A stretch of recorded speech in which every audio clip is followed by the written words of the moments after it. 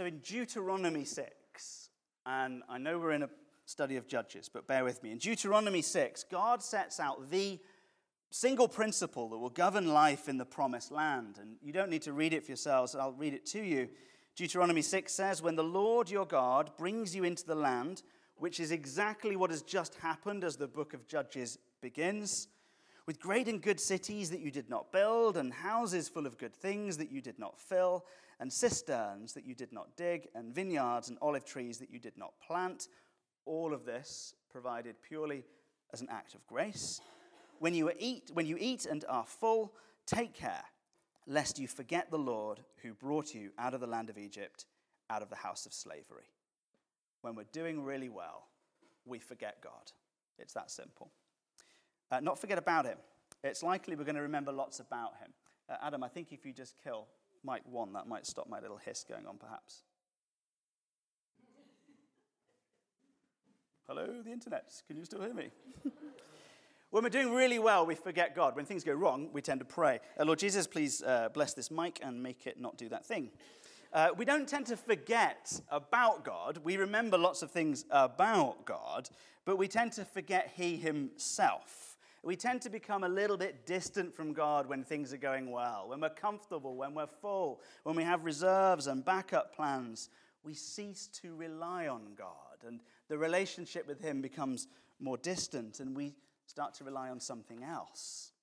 That's why Deuteronomy says it's really important that we teach our children, not just in little stories about what God did, but through the entire way that we live, through the entire orientation of our lives. First thing in the morning, last thing at night, out on the road, in round the family table. Fill your home with Christian artwork and write scripture on the walls and write scripture on your hearts. A recent Pew Research article found that 81% of Protestants and 82% of Catholic children copied their parents' faith. That same study discovered that the non-believers had stats that were almost exactly the same, which shows us, doesn't it, although we can't control what our children believe, can't really control what anyone believes.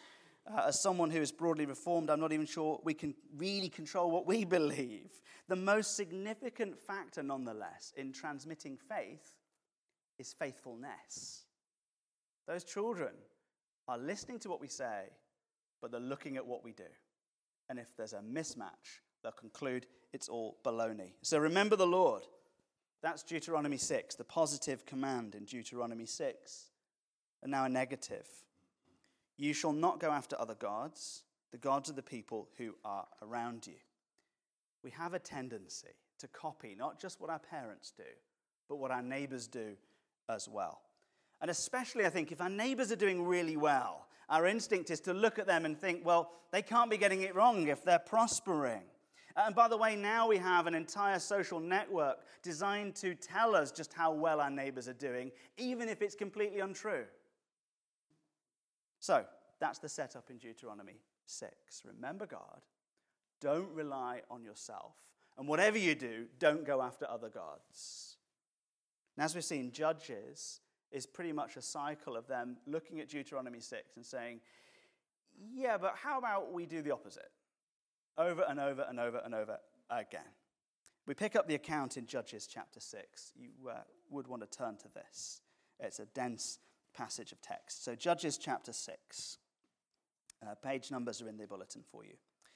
Again, the Israelites did evil in the sight of the Lord, so he delivered them into the hand of Midian. Not delivered them into safety, but delivered them into harm. We looked at that a few weeks ago. Remember, by the way, right here at the beginning of Judges 6, what Deuteronomy 6 says. You were to have good cities that you did not build, and houses full of good things that you did not fill, cisterns that you did not dig, vineyards and olive trees that you did not plant. Now look at Judges 6, verse 3. For whenever the Israelites planted crops, the Midianites, they would encamp against them and devour the produce of the land as far as Gaza and leave no sustenance. So instead of getting food that someone else grew for them, they're now planting it and someone else is taking it away. This is a complete reversal of the promise of what life would be like in the promised land. And so verse 6 says, the people of Israel cried out for help to the Lord. But not before they do what pretty much all of us tend to do first. They cried out to themselves. They did what was right in their own eyes. They saw the crisis and they schemed and they planned a solution of their own. This is something many of us do. It's certainly the pattern of my life.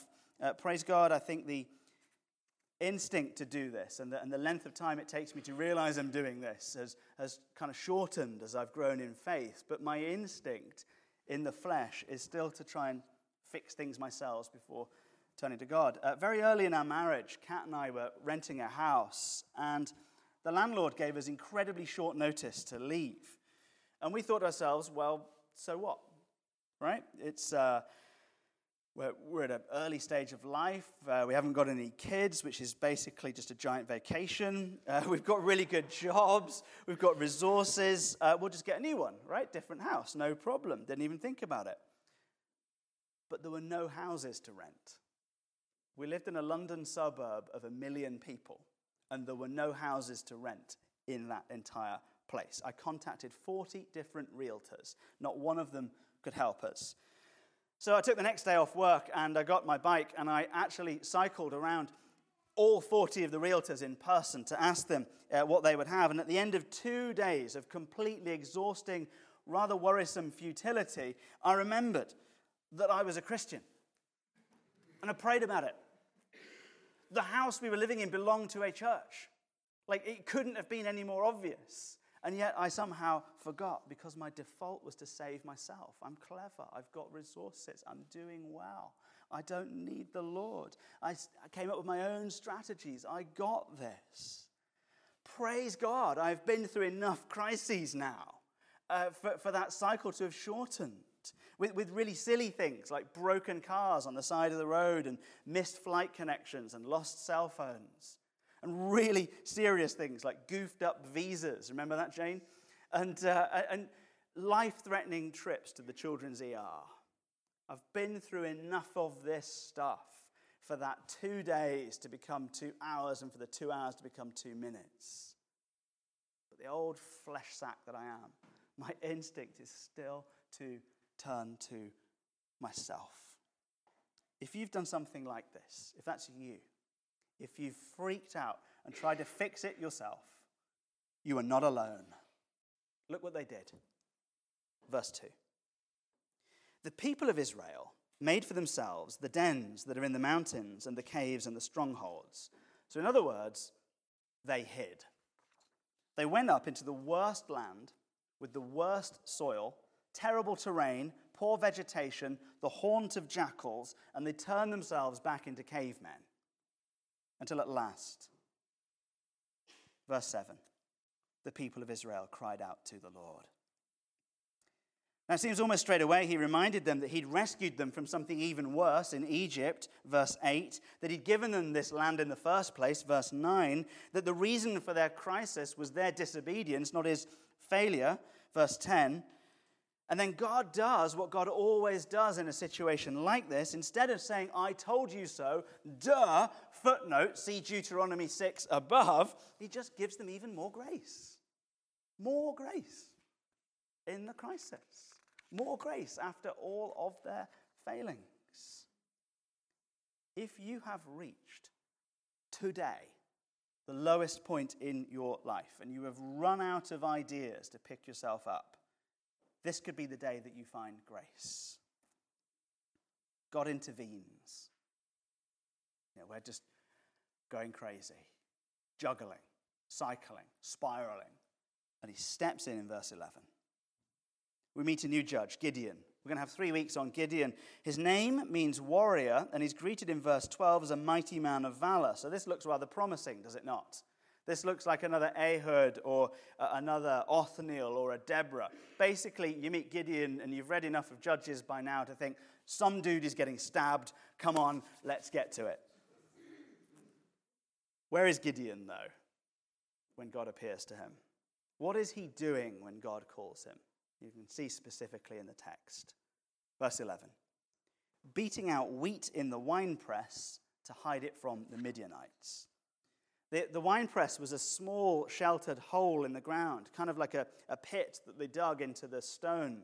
And it was ideal for treading out grapes in the cool so that, it didn't spoil the wine. It is an absolutely terrible place to thresh wheat. Wheat needs a very large, open, warm, windy space to kind of throw it all around and get it dry. This basically would be like putting all of your dirty plates in the washing machine. Now, it will clean them, but I wouldn't try it. Now, is Gideon stupid? Not at all. This is right in his own eyes. This is the apex of human wisdom that we're looking at right here.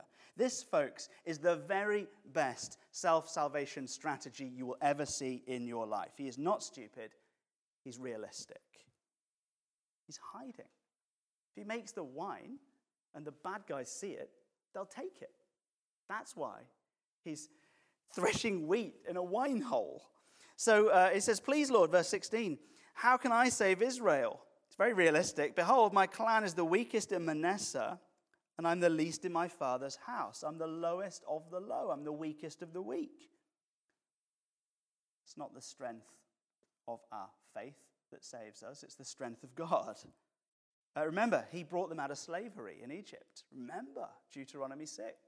Remember, God rescued them from something worse. Remember, God gave them this land. That's Deuteronomy 6. Remember, God told them it would be groaning with surplus food and drink. Maybe you just have a little tiny bit of faith in a God like that. That's okay. That's enough. A little tiny bit of faith in a great big God is infinitely better than a huge amount of faith in a little tiny God, even if that little tiny God happens to be yourself. Now, Gideon needs a lot of reassurance. He has been steeped in the doctrine of self-salvation. So he'll keep coming back to God and saying, are you sure, are you sure, are you sure? And hopefully we get to cover that in the coming weeks. It is a pattern for him, but to his credit, he has a little tiny bit of faith, and that means he obeys. In verse 25, God says, take your father's bull and the second bull, 7 years old, and pull down the altar of Baal that your father has, and cut down the Asherah that is beside it. And he goes. He does it. Evidently, Gideon's dad, Joash, has been a deeply unfaithful man. By his entire way of life, he has led his family to worship all the false gods and all the idols of their world. First thing in the morning, last thing at night, out on the road, in and around the family table. It was all about the idols. It was all about what everyone else was worried about. It was all the same human thinking as everyone else. Joash did exactly what everyone else did in the town. So it's the perfect storm for Gideon. His parents are faithless, his town is faithless, and he's been steeped in a culture of worshipping idols and saving himself. They've all forgotten God. So God says to Gideon, get your dad's bull and pull down your dad's altar. Verse 26, and build an altar to the Lord your God on top of the stronghold. Unlike the winepress, which was a tiny hidden little hole up in the mountain someplace, he's to do this thing in the most prominent place in the village, right in full view. Then he says, take a second bull, a very expensive asset in that culture, because remember, the bad guys had taken almost everything. It's the 7-year-old bull, so they've been hiding this thing, and who knows where, for 7 years, quite possibly holding back this precious thing to be sacrificed to Baal, who, by the way, I don't know if you know this, but Baal in the idols is often depicted as a bull, and God says, offer it as a burnt offering to me with the wood of the Asherah that you shall cut down. Asherah was the cohort of Baal, frequently represented in little poles or sticks that they placed in the ground. Use another of the town idols as kindling for the fire. Saints, they're gonna see this. Tear down the altar of a bull using a bull, and then take another bull that was for the bull and burn it using the wife of the bull. It is not subtle, is it? Remember that time when the LA Dodgers all got drunk during the playoffs and they desecrated the Diamondbacks fountain? It was really funny. This is worse. The only sacrifice that I can think of in history more outrageous is that of Christ himself, where the God of all things dies on his own hill at the hands of his own people who were made in his image in order to save them from the sins of the very thing they were actually doing at the time. There's an awful lot going on here. At the most basic level, Gideon risks disinheritance for what he's about to do. Far more likely, he risks his own life. When you publicly tear down the gods of your town, people will not like it. In our culture, they'll send you an email. In theirs, they burned you alive. They made bronze statues to Baal. They placed them all over the place. They had the body of a man and the head of a bull. And they would, in this huge sort of statues with these big basin-like hands, they would kindle a fire at the foot of the statue until the bronze was super hot. And then they would place their children within the outstretched arms of these things as sacrifice, a sort of hideous, dehumanized, cruciform figure who takes a life instead of giving his own. It's so satanic, such the opposite of what Christianity is all about. Terrifying to live in that culture. There are examples of tens of thousands of people being sacrificed in one go in some ancient Near Eastern cultures. So, verse 27. Because Gideon was too afraid, that's not stupid, that's a reasonable feeling, of his family and the men of the town to do it by day, he did it by night. Fair enough. It's a good plan. Bit of self-salvation. The trouble is that night won't last. The lights will come on again, and then they will notice. And so when they notice, it doesn't take them very long to figure out who done it. And they say to Gideon's father, Joash, in verse 30, "Bring out your son that he may die, for he has broken down the altar of Baal and cut down the Asherah beside it." And then Gideon's dad has a remarkable moment of clarity at this point. He says, "Will you contend for Baal, or will you save him?" So we've gone from saving ourselves now to saving our gods. Now we're running around trying to protect our idols. And Gideon's dad says, if Baal is such a big deal, what are you such a sweaty all about then? Eh? If he's a god, let him contend for himself, because his altar has been broken down, not mine. I don't know if Joash has his spiritual vision restored at this point, and he's suddenly seeing everything through the eyes of God, or if he's just scheming and trying to save his son and buy for a bit of time. But there's another lesson here. If we've been faithless, and we've literally led our children into the deadly arms of the gods of this town, and they are frying alive in their hands, God can still pluck them out. God can still save them. We learn from this account that if God wants to speak to our children, he will. And when he has, he might actually use them to speak to us. Let's pray. Lord Jesus, we pray generationally speaking and corporately speaking for our children. And we pray for the children of this church, that they would be so substantially more faithful than we have been, that we would just be amazed. Lord, would it be our children who are calling us into more faithfulness and calling us to return to you? Would they be generationally significant? Because you've reached them and they've responded. God, if their faith is small, if they've been steeped in a culture that tells them they're not good enough, and steeped in a culture that tells them they need to get ahead and they need to scheme and they need to do this and they need to do that, God, would you just break in and break down those altars in their lives? And instead, Lord, of them being led into the hands of death, would you, through your death and resurrection, bring them alive and then use them to transform us? In Jesus' name, amen.